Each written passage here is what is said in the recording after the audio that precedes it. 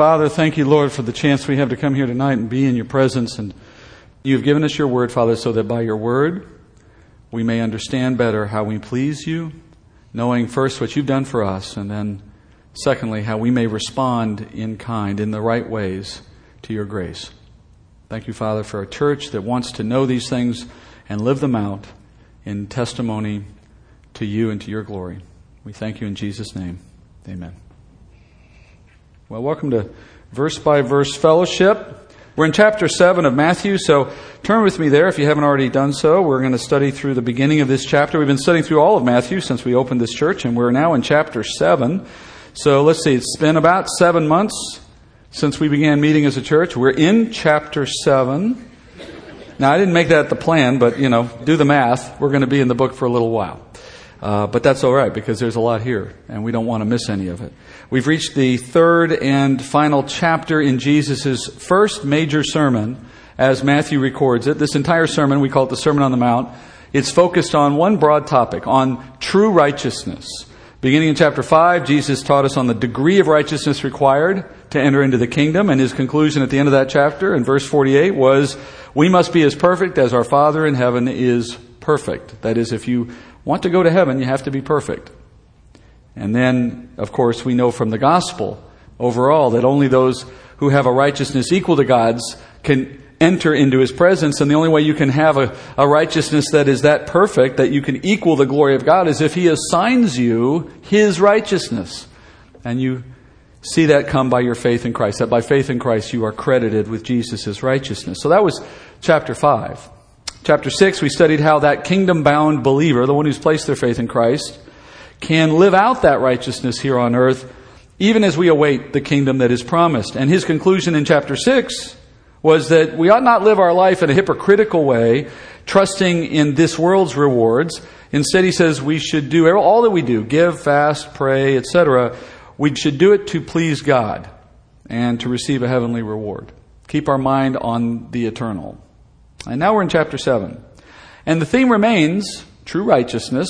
But now what Jesus begins to do is prepare his disciples for how righteousness works in a culture and in a world of unrighteousness. How will we live in the midst of so much ungodliness? And he's preparing us. He's preparing us for spiritual war. A war between the forces of the enemy and soldiers of Christ, we could say. And like in any war, the enemy that we face is going to use a lot of different tactics to try to weaken and defeat his adversary. He's going to try to divide us as a body, not just this church body, but he's going to try to divide Christians against Christians. He's going to try to discourage us, and heaven knows he's got a lot of different ways to do that. In some cases, he'll send his own forces behind enemy lines, so to speak, infiltrating the church from within. Knowing all these things, Jesus then begins to prepare his disciples, and as we open in chapter 7, he prepares them with a command that is intended fundamentally to keep us together, to hold us together so that we will not be divided one against another. And we open there. Chapter 7, verse 1, he says, "Do not judge so that you will not be judged.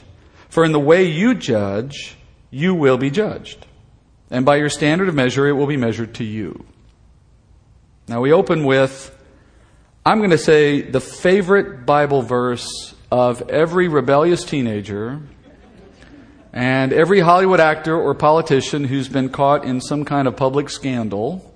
They always come up with that same statement. They declare, the Bible says, do not judge, right? And of course, what they're hoping to do when they say that is silence all of their accusers. In fact, I read somewhere that there's been a poll done among Christians for the most known, most quoted Bible verse, and this one won the poll. This verse was actually number 1. Of course, when somebody says to you, and we've all heard this, right? We've all heard somebody quote this line out of context. Do not judge, the Bible says. When someone says that, what they really mean is, how dare you hold me accountable for my mistake? Right? But holding someone accountable for their mistake is not what the Bible means when it commands us not to judge. The misunderstanding that's come out of this is a classic example of what happens when you take a verse out of context and you divorce it from its intended meaning. Taking any verse out of context is pretext. That is to say, it's a pretext to making that verse say what we prefer rather than what it actually means. And that's why it's so important that you never do that. You never take an isolated verse out of the Bible and try to understand it apart from what it says around it. In fact, anyone who would take you to Matthew 7:1 and interpret it to mean that you can never have a license to judge someone else's sin, that's someone who is looking for the opportunity to get away with something. Isn't it? That's the card you play when you want to silence a critic to avoid having to face the reality of your mistakes. You can't judge me. The Bible says you can't judge me. All right, well, look, in reality, the Bible not only permits us to hold each other accountable for our mistakes, but it commands us to do that very thing in Scripture. For example, in 1 Corinthians 5:12, Paul says the church is to judge disputes between its members rather than having the members of the church take each other to court and ask the unbelieving world to judge between us. And Jesus says in Matthew 18 that believers must confront a sinning brother or sister so as to call that person to account. And we do that in the hope of encouraging them to be obedient to the Word of God, not in the intent of crushing them, but we nevertheless have to do it. And elsewhere in the Scripture, Paul says that we must carefully judge or evaluate a man's character before we elevate that person into leadership over the church. In 1 John, we're told to judge the fruit of teachers, looking at their personal life and their character before we accept teaching from them so that we might know whether they are a good tree or a bad tree, and so on and so on. So the life of the body, the life of the Christian body, includes many instances in which we must assess right and wrong, evaluate people's character, settle disputes, check qualifications, etc., etc. That's all judging in one form or another. So obviously when Jesus says here we are not to judge, he cannot have been prohibiting all forms of such accountability, because if he had been intending that, it had been directly contradictory to other Scripture. That can't be the case.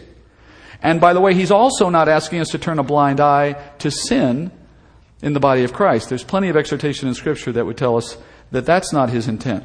So why don't we let's understand what he did mean. Let's understand what he means when he says do not judge. First, go back to the context. What's the context of this chapter? It's a discussion of what is true righteousness. And more specifically, that righteousness cannot be obtained by following man-made standards, like the Mishnah that the Pharisees wrote. You remember we've learned a little bit about the Mishnah from prior weeks, that large book, if you will, of rules and regulations that the men of Israel in the times of the Pharisees and prior had invented. And they had invented it ostensibly because they said it would help people obey the law. But in reality, it just regulated life to the degree that it replaced the law. It became its own burden on the people. Countless additional rules of life that they were all required to keep. And none of those rules had even the slightest possibility of producing righteousness in those who followed them. Because you cannot get there from here. Like the old adage, when you ask a farmer for directions, he says, oh, you can't get there from here. You literally cannot get to righteousness from here, from following rules. That's not how it's done. There is no way through law to become righteous, Paul says. You know, the nature of laws and rules, they only expose us when we're wrong. You know, that speed limit sign has no effect on you until you speed. Its only effect is to call you to account after the fact. Righteousness is found somewhere else other than law.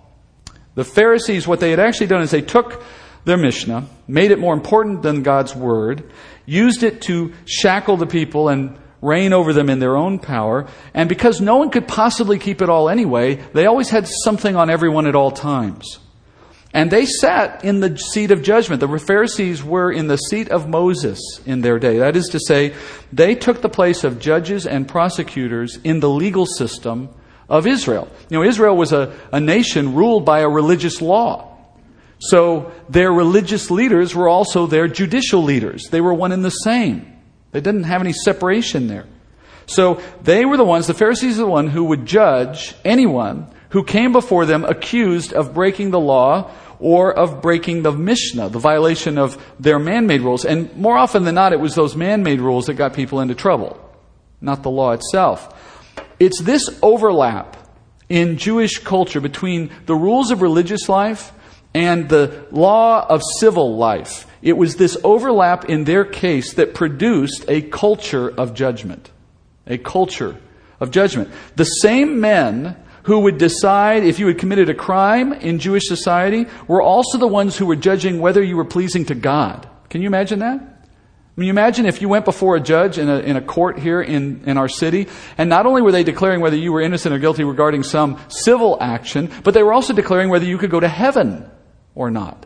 That's the mindset of this culture. So naturally, people in Israel came to believe that their righteousness before God was measured against that set of man-made rules, because that's how they saw it carried out. So if a Pharisee said you had violated the Mishnah's rule concerning some matter and you were to be punished, it also meant God was unhappy with you. God was displeased. And that gave everyone in that culture a license to judge one another in matters of righteousness and calling it God's judgment. Jesus says we are not to judge others in that way. And what he means specifically is we do not judge others' righteousness. We do not judge others' righteousness, and we certainly don't do it according to our own rules. That is, what we think righteousness should be. Let me set some ground rules or some basic truth that I hope you all understand, but if you don't understand it, it's hard to get to the point that Jesus is making. First ground rule, all believers in Jesus Christ have been credited with Christ's righteousness by our faith. And that means that your spirit is already counted righteous. Nevertheless, you have a sinful flesh. You have a sinful body. We've talked about this. And that sinful body influences our walk. It's the source of evil within us. So from day to day, each of us in the body of Christ will exhibit a varying degree of righteousness in our personal walk. Now, on my best days, I might approximate Christ's righteousness in some situation or in some manner of my day. But on my worst days, you might wonder if I'm a Christian. And who else here might think that as well, right? Who else can tell me the same thing is true in your life, right? I always tell people, you catch me on the wrong day and you're going to wonder why I have any business being up here. Unfortunately. But regardless of whether I'm having a good day in that sense or a bad day in that sense, my righteousness before God is never in question. Did you know that? The Bible says my spirit is perfect, my salvation is complete by my faith alone. Nothing I have done or nothing I could ever do will separate me from the love of God, from the love of Christ. He died to cover all my sins with His precious blood. And friends, that's not just true for me, that's true for every single Christian who has ever lived. And I know we know this intellectually. I'm assuming the vast majority of us already knew this, right? But the temptation to judge each other's righteousness remains. Right? It remains. We take note, for example, of someone's walk in a brief moment of time. A snapshot of their life comes before us in some instance. They're rude to us in a meeting. They cut us off on the freeway. There's some moment of their life that we happen to just intersect with them on that moment. And based only on that moment, we size them up. Right? Perhaps it's a weakness in an area of life that we personally are strong in. We feel good about ourselves in that area of life, and they show weakness in that. Or maybe it's a mistake that we used to commit, but we've risen above that now. We conquered that one. Right? And so when we run into those moments, you have that temptation to feel just a little justified in looking down your nose at that person in their weakness, judging them as somehow less righteous than we are, less pleasing to God in that respect, and therefore we have a leg up on them. And maybe that's the extent of it. Maybe it's just a little prideful moment in our heart and we move on. Still wrong, but if that's all we do with it, it's probably minimally damaging. But whenever we do this, whether we take a further step with it or not, every time we do this, we're forgetting something. We're forgetting the grace that God has given to us. Right? We're forgetting what we have in our deficits. We forget how much we've been forgiven. And we conveniently overlook how far we still have to go in addressing areas of our life that are not going so well. And in the worst case, we judge them like the Pharisees used to judge in Israel's day. That is, according to our own standards, according to our own expectations, rather than by the Word of God. And anytime we do this kind of stuff, we damage the unity of the body. I mean, even if we don't say anything to the person, even if it never goes any further than our head, in our head we've put them a little distant from ourselves in that respect, right? We've put ourselves a little bit above them. And that's what the enemy wants. I mean, among other things, that's what he wants. He doesn't want us to see ourselves as equally sinners saved by grace. He wants to see us in some kind of pecking order so that we can start having the haves and the have-nots, and we can start dividing each other in that respect. And Have you ever, if you've ever thought of the good Christians and the bad Christians, when I grew up in a Catholic background, and that's not a Christian institution, so I'm not making a comparison in that regard, but in some ways it has a similar mindset to those who would judge in the Christian world. And you may have heard the term a bad Catholic or a good Catholic. That doesn't make a whole lot of sense to me. I don't know what the difference is, but the point is they have this pecking order. Good Catholics do these things, bad Catholics, don't do these things. And it's completely, nonsense. But when you bring the mindset into the Christian context, good Christians, bad Christians, what are we saying? I mean, even if we don't use those terms, what are we thinking? What we're saying is that some of us are closer to Christ than others. That's not true. That's not true. Right? Those who are righteous by our standards and those who have fallen short, again, according to our standards, that's not the way God looks at us, because heaven forbid He ever did. Do you know where you would be in any kind of pecking order where God has that kind of an assignment of good and bad? None of us would make it. There you are. You're back to a works-based theology. We have a word for this in the church, right? Legalism. Legalism. You may not have thought of legalism in this specific sense, but legalism is ultimately about racking and stacking people based on arbitrary criteria that we think is important. When you promote a legalistic mindset in the body of Christ, number one, you deny grace. You just flat out deny it. You put grace aside and you say, yes, we were saved by grace, but forget about that for now. It's all about your works right now. That's denying grace. Secondly, we encourage pride and self-righteousness. And thirdly, we discourage the weak among us from trying, from pursuing Christ. Jesus says, do not judge one another in this way. Because frankly, the Lord does not need your help to bring someone to righteousness. He doesn't need it. The Lord has already given everyone who's a believer His Spirit and the Word of God. As Peter says in 2 Peter chapter 1, verse 2, he says, grace and peace be multiplied to you in the knowledge of God and of Jesus our Lord, seeing that His divine power has granted to us everything pertaining to life and godliness, through the true knowledge of Him who has called us by His own glory and excellence. So Peter says that God's divine power has granted everything pertaining to life and godliness. Everything. So His power has granted us everything we need to arrive at godliness. His sanctification will come through, he says, a true knowledge of Christ, which is beginning with the Word of God. And moreover, He gave us a Spirit who works with the Word, and the Bible says, as a sword, cutting, as it were, into us, exposing our faults to ourselves so that we would have to reconcile with Him over those things. Now let me ask you, if the Spirit of God is working in the heart of a believer with the Word of God, and yet that is not enough for now to prompt their obedience to Christ, how much more do you think you can do? What power do you have, or that I have? In other words, if that person dealing with Christ in their heart and in the Word, and yet their intent is to continue to disobey, well, you know what? What else are you going to do about that? Can you argue them into obedience? Will your judgments and advice and the guilt trip and the condemnation, do you think that's going to make the difference for them? Do you have better arguments than God does in their heart? You see the point? Now, I'm not saying we don't have a role to play in the lives of others. We'll get to that in a minute.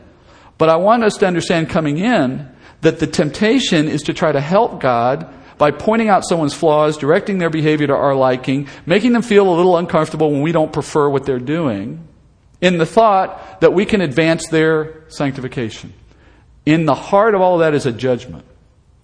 And Christ said, we can't do that. And I think most of us have probably been guilty of this at some time or another, or we've been the victim of it, of someone else's legalism. And even if their rules are biblical, it doesn't change the basic premise, which is we can't become their Holy Spirit. I think within marriages, spouses are very typically prone to this, right? To be each other's Holy Spirit. And there's a role for us in that regard. There's a role for accountability. But rules and our dissatisfaction over someone's breaking of rules doesn't solve the problem. It doesn't. Self-evidently. When you start putting that kind of layer on top of grace so as to create what you think is an appearance of righteousness rather than actual righteousness, you get people distracted from following Christ. They start following you until they give up and get tired of it. That's not what we want to do in Scripture and in this church. When we encounter a Christian who drinks and we don't think drinking is good, or smokes, and we think smoking is a sin, or dances, or has long hair, or has a tattoo, or God forbid they have all those things going on at the same time, right? That guy, that gal, they're definitely lost, right? They can't possibly get to heaven. When we start doing that, we're not just helping them, as we might say to ourselves, we're judging their righteousness. We're assessing their place before God. And if we do that and we conclude in our own minds that they could possibly be pleasing God in their current state, what we're also saying is we are. We're saying we are. I've never met the person who walks around telling us that other people are not pleasing God who isn't also simultaneously secretly pleased with where they stand in that regard. It's the natural state. I don't think anybody can honestly reconcile the two. I don't think you can simultaneously hold everyone else as accountable to God and you somehow as or without also saying to yourself, I'm okay. We judge people as being less righteous than we are. And the worst case, of course, is when we do it because we like rules that they don't like. Not because of Scripture, not because of anything the Bible says, but because we actually just feel like these things should be part of what Christians do. It's hypocrisy, and that's where we're back to again in this sermon, right? Every time he's brought these things up, he's moved from what is true righteousness coming out of what is hypocrisy. And here, this is what the Pharisees did. The Pharisees like to forget they were sinners. You know, later in the gospel, we'll come to the point where Jesus talks about two men praying. You may know this story, a Pharisee and a tax collector, right? And the prayer of the Pharisee is, in fact, he says the Pharisee prays to himself. He prays, thank you, Lord, that I'm not like this man, a sinner. All right, that's their mindset. Forgetting we all needed God's grace. And we forget that we all struggle too. That's the flip side of this. We may acknowledge that we all needed grace, but we tend to forget that we all struggle. We all struggle at times to meet the demands of Scripture for living out our righteousness. And I'll tell you, friends, from personal experience, the last thing a struggling Christian needs to be burdened with is more rules. Especially useless rules, man-made rules that never provide righteousness. That did not work out for the Jews under the Mishnah. It won't work for us. But there's one more aspect of judging that's problematic, even beyond what we're doing to the other person when we do this. When we judge others, we actually impede our own walk of righteousness. Did you know that? You're actually hurting yourself in that regard, because judging others inflames pride and it encourages self-righteousness, and that's hypocrisy. So here's the irony of all this. While you're busy judging someone else, you're actually walking backward in your own sanctification. In that sense, it's impossible to judge another person's righteousness without assuming a place of superiority over them, at least in this area of concern. And that's another thing I've noticed. People typically only judge others in areas where they're not prone to stumble themselves, right? So the one who doesn't drink or the one who doesn't smoke is quick to judge the one who drinks or smokes. The one who has no interest in tattoos looks down on anyone who dares to get one, and it just goes on and on that way. And the worst are the people who are reformed, right? The reformed smokers are the worst when it comes to anti-smoking, right? Because they know the dangers, they would tell you. Well, fair enough, but that still doesn't make it wrong automatically. I mean, if it's not in the Bible, it's not in the Bible. And we have to be careful with that stuff. Whatever you find wrong in someone else's life will likely be the thing you don't struggle with, or you have strength to face it. And that's selective outrage.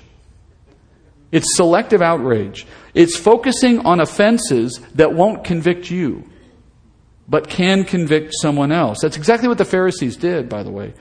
That selective outrage, though, also gives us away because it's proof that we know we're judging someone else, because we've selected something we can win on, that we can stand on, right? Because frankly, if we were truly interested in serving the cause of righteousness, if that was really our motivation, then what would we do? Wouldn't we focus on all sin? We wouldn't be selective, for one thing. Secondly, where would we start?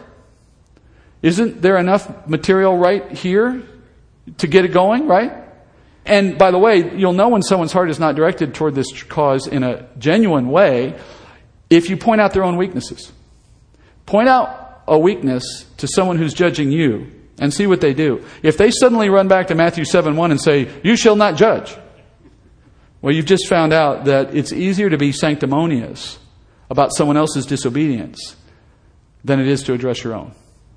You know, watch someone tell you how you should have raised your kids, and then their kid runs away from home at 16 and suddenly they don't have any more advice to offer on kids, do they? Or someone who condemns Christians caught in adultery until someone finds pornography on their phone. That's how it works, right? Until our weakness is exposed, we feel like we got this superior place in which we can help everybody else with their problem. And then when our sin gets exposed, okay, well, we won't talk about that one anymore. Let's find a new one. Now, I'm being a bit hard on this because we all have a tendency to do this, and we've all seen this in other people. I know. It kills unity in the body. I have seen, in my own experience as an itinerant preacher going around preaching in other churches, I have seen churches who were at a stage in their life as a church where they were in decline, and they were in decline because somewhere in their history, it's evident as you walked in, somewhere in their history, their culture went from an outward view of Christ and the world and the gospel and loving people through that to an inward view of self-critique and rules and legalism. And it just kills the life of the body. And the enemy knows that. That's what he's trying to do, right? In moments when you face your own disappointments, you need to be reminded that your righteousness comes from Christ. By your faith alone, you are perfect before Christ. Your righteousness is complete in Christ. You are assured the kingdom because of His grace. There's nothing more you can do to improve on that. Nothing. Well, what are you going to do to improve on perfection? You can't. So when the Father looks down on us from heaven, He sees Christ's perfection assigned to us. And nothing can make that better. That's the starting point you need to have in your mind as you think about your own imperfections, or if someone chooses to judge you and bring them up to you. Start with that. I am perfect in Christ. Now, I'm not perfect, but I'm perfect in Christ. And then you can remember, everyone else in here is exactly the same. Everyone in here is exactly the same. No one in here is more acceptable to God than anyone else. Presuming we're all believers, there's no one in here more acceptable. Your faith, your faults rather, do not disqualify you, and their faults do not disqualify them. They will struggle, you will struggle. You see how it's all one level playing field? But friends, that's why we come together, because together we can face those struggles and we can make progress by the power of the Spirit and by the counsel of His Word if we're working together on these things. Some days our walk with Christ will be strong. Some of us will have great victories. Sometimes our life will reflect righteousness at virtually every turn, and we'll be on top of the world. And then there's going to be days that we're going to feel like David in the Psalms when he declared, "O Lord, my sin is ever before me. I can't escape it," it would appear. None of us are going to get there before we get to heaven. We're not going to be perfect this side of heaven. But on a good day, we might get close, and that's the goal. More good days than bad. Now, I mentioned earlier, there is a place in the body of Christ for us to hold each other accountable. There is a place for that. And along the way, fellow believers in the body play a role in helping us obey by teaching us, by encouraging us, in even exhorting us at times. And on rare occasions, we may have to judge a believer's behavior for the purpose of correcting it. Those moments come. But that's not judging their righteousness. That's not assessing their worth before God, or whether they're worthy of our forgiveness, or whether they're worthy of our acceptance. Those are not the questions we're addressing when we do those other things. Judging others in those ways does nothing to strengthen their struggle against sin. It just puts them under our pressure. Those earlier things I mentioned, those are things designed with a heart to help, to minister to people. In verse 2, Jesus says, after having said, "Do not judge," He says, "We will be judged by God according to the way we judge others in the church." Now, He says God uses our standard to judge us. Now, He's clearly not speaking about eternal judgment. And we know that because if it had been the case that He's saying when you stand, when your decision of going in or out of heaven is finally made for you, it's going to be based on how you judge people. No, that would be a works-based gospel. That's not what He means. He's referring again to how He will respond to our failings while we live on this earth. Back to what we talked about under forgiveness again a couple weeks ago. If we're harsh in judging others in their performance of righteousness, what we're daring God to do is to judge us in a similar fashion, here and now, on this earth. So, for example, do you demand perfection from other believers, or else they get to hear about it? Well, you better be prepared to be perfect now before God, or you might hear about it. Or are you unwilling to acknowledge someone's progress against the sin in their life? Well, if you are, well, don't expect God to acknowledge your progress. Are you unsympathetic to their weaknesses? Well, don't look to God for sympathy. We're not talking about the eternal. We're talking about how He responds to His children here and now.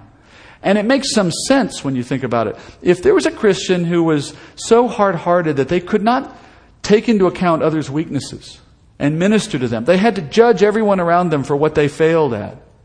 That's a Christian that needs a little discipline from the Lord. They need to have their world turned upside down for a minute. They need God to sort of, metaphorically speaking, slap them around a little bit and say, you need to understand some things here, buddy. You don't have it quite right. I need to wake you up here. Well, what would God do to do that? Well, He would just use their same standard to measure against them. And as they start to feel the pressure of that, they might wake up. You see, it's a disciplinary step in the end. But what Jesus is saying is, if we become so hard-hearted that we put ourselves in the place of God, judging someone else's righteousness while ignoring our own faults, then expect the Father in heaven to use our standard to judge us. It's not that His grace has failed, no more than He failed them. It's just that what's good for the goose is good for the gander.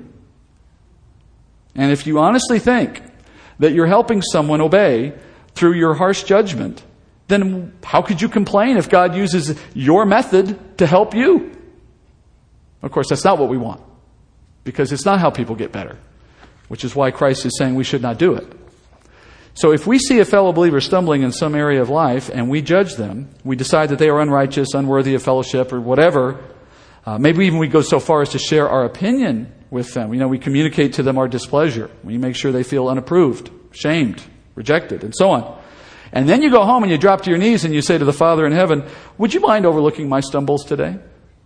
Which is what Jesus is talking about here. You're failing three ways. First, you're failing the person that you're judging because you're discouraging them. You're not helping them obey. Number two, you're failing yourself because you're cultivating in yourself a heart of self-righteousness and hypocrisy. And that's not helping your judgment either before Christ when all is said and done. And thirdly, you're failing Christ because you're trampling His grace by denying its power to redeem and to sanctify. So you're strike three there. In verses 3 and 5, Jesus makes His point using one of the best-known illustrations I think we have in the Bible. I think everybody's heard this. Verse 3, He says, why do you look at the speck that's in your brother's eye, but do not notice the log that's in your own eye? Or how can you say to your brother, let me take that speck out of your eye, and behold, the log is in your own eye? You hypocrite. First take the log out of your own eye, and then you will see clearly to take the speck out of your brother's eye. Now, we've heard this, right? But it is fun to imagine it for just a minute. He describes a person carefully working to remove the smallest speck of sawdust in a person, a friend's eye. And that speck is so small that even the person himself is barely noticing it. It takes careful work to get it out. Now I want you to imagine that the person who's doing that work has this gigantic log projecting out of their face in such a way that it not only blinds them, but they're kind of working around. It's in the way. I mean, it's intentionally meant to be hyperbolic and humorous, but it's so it can make such a dramatic point, right? It's both an obvious point, and in another way, it's a subtle point. In the obvious sense, it just makes fun of the man's hypocrisy, right? He thinks he can help his brother even though he's ignoring a bigger problem in his own life at the same time, right? That's how God sees us, by the way. When we judge someone else in the way Jesus is speaking here, when we judge their weaknesses while we make excuses or overlook our own sin, God sees us as a log trying to maneuver to get to the point where we can help that person over there. That's how He perceives us. That's the way the Pharisees operated. They were experts in everybody else's sin, and they acknowledged none of their own. We don't want to be like that. If that kind of hypocrisy were allowed in the church, you know what you end up with? Kind of like what I was talking about a while ago with some of these other places I've been. You end up with another generation of Pharisees running the church, and you have a culture of ungodly, unholy men and women who portray themselves as gatekeepers to God, and you end up with a complete distortion of grace. It's a violation of everything Christ is teaching in this sermon. But there's a subtle aspect of this illustration too I don't want to overlook. He's making a comparison between these two men because the speck and the log are both made of the same material. They're both wood in this analogy. So in other words, these two men were in exactly the same predicament. Neither could truly solve the other's problem because they're both victims of the same disease, if you will. They just have one to a greater degree than the other, but it's all the same problem. And that's our case too. We all have sin and we all have the same blind spots. Well, not the same blind spots, but we all have blind spots. That is, things in our life that we haven't really reconciled with God over. None of us then are experts in how to live righteously. None of us. if you will forget everything else I said, remember that. No one is an expert in here in righteousness. Because you're not righteous. Why would you give advice on being righteous when you're not righteous? Who takes advice from people who don't know what they're talking about? We should all understand that, right? So while we're all called to hold each other accountable for sin, that's not the same thing as judging others' righteousness. Because none of us know the how to get there apart from Christ. Now, as a leader in the church, for example, I have an obligation to exhort you to obey Christ, right? So at times I may have to assess the right or wrong of what you're doing or what's going on in the church, and that's part of my job. But I am never called to judge another person's righteousness. I could never say that any believer in here is any less or more righteous than any other believer that is in here, or that anyone in here is any more worthy of God's approval than anyone else. That's an impossible thing for me to say, because in reality, we all commit so much sin, even the best of us, that if it were possible for us to pile up all our sins in front of us, we could not even count them all. Now, Christ has already covered them all. I'm not saying they're still in view with God, but I'm saying they're still happening. And if you can't count them, then the difference in sin between any two people I might pick in this room is a rounding error. Right? Who in here is really, the old adage about trying to throw a rock to hit the North Pole? You've heard that analogy perhaps. If we stood here today in San Antonio with rocks and you and I tried to hit the North Pole with the rock, one of us would throw it further than the other, but neither of us would get close. In that sense, if you're sitting at around someone else in the body and you're looking at their life and you're trying to inspect quality into it, by judging what you think they should address, you're working with the rounding errors. And you're not dealing with the heart of the issue. You all have wood in your eyes. And so do I. So why spend time judging another's worthiness before God? As the illustration says, why not spend time working on your own wood problem? That would be the better use of your time. So here's the recipe. Begin this way. Have you confessed your faith in Jesus as your Savior? If not, that's where you start.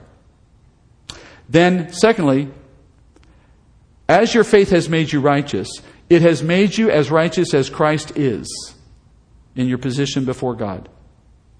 You cannot improve on that.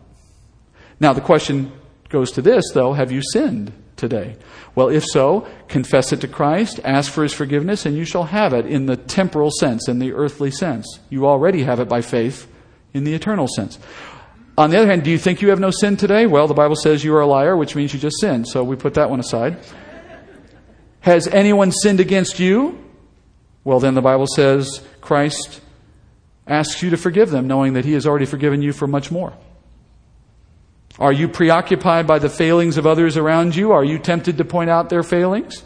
Well, first, remember, it is the Spirit who convicts and teaches, not you. Secondly, it is the Lord who sanctifies and delivers them approved to God, not you. Lastly, that their failings are no greater than yours, and that your righteousness is no greater than theirs. So we are all equally righteous by our faith, and we are all equally sinful in our walk. It's just a matter of what your favorite sin is versus what my favorite sin is. That's it. That's all the different. We all have wood. Now, we can be helpful to one another in our common fight against sin, but here again, you do not help someone by inspecting righteousness into that person. Rather, Christ gives us the way. Notice in verse 5, if you want to try to help someone in their own walk of righteousness, he says in verse 5, if you're trying to do it by fixing the other person's sin while leaving your own sin unaddressed, that's hypocrisy. Taking advice on righteousness from a hypocritical sinner is like taking financial advice from someone who's in bankruptcy. It just doesn't make any sense. If, on the other hand, you are an expert, or so you think, in righteousness, in compelling others to obey, then spend that time on yourself. Turn all of that expertise inwardly and start working on yourself. Take full advantage of all that you can offer and use it on yourself. And the point here again is, if you can get yourself to the point where you model the righteousness you're asking everyone else to obtain, you actually put yourself in the position to help someone. You cannot inspect righteousness into someone else, but you can model it for someone else. He says, we can do for our fellow believers a service by taking a log out of our own eye. That's really the conclusion of this. The conclusion of his illustration is not take a log out of your own eye to help yourself. His conclusion, if you notice, is take a log out of your own eye so you can see clearly to help someone else. Now, in the analogy, in the illustration, taking a log out of your eye obviously makes you able to see better.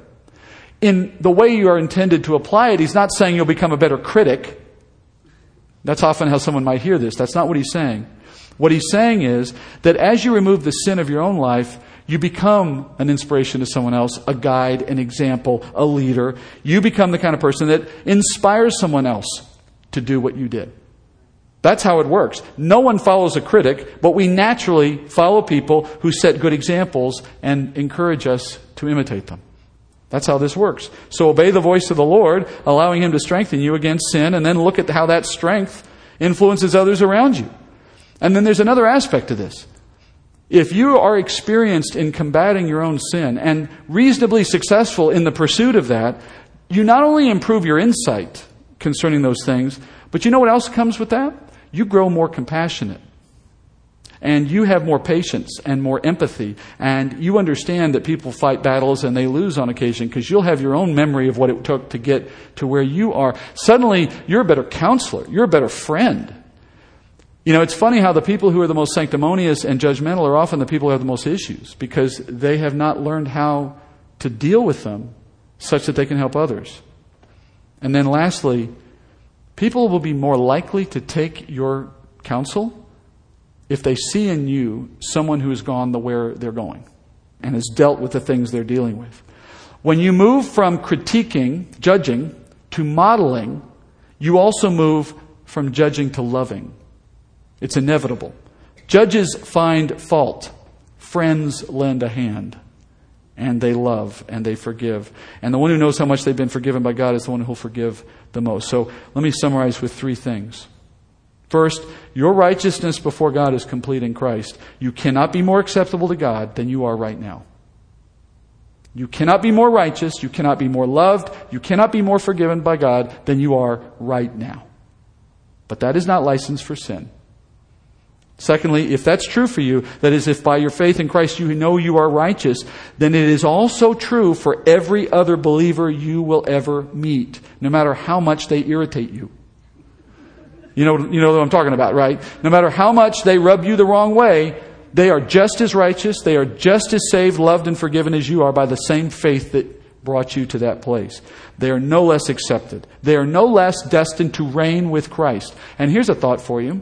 You're going to see them in the kingdom for an eternity. And you'll both be sinless by that point, but you'll both have memories. I'm serious. Scripture makes it clear that we will be known by people in the kingdom for who we were here. And as such, I always think to myself, when I have to live with this person for an eternity, I'd rather have done my job here well enough that they don't mind seeing me in eternity, because otherwise it's going to be really awkward for a long time. But more importantly, remember, nothing you can offer them, no rule, no critique can improve on what God has already given them in their heart. That is the Spirit and the Word.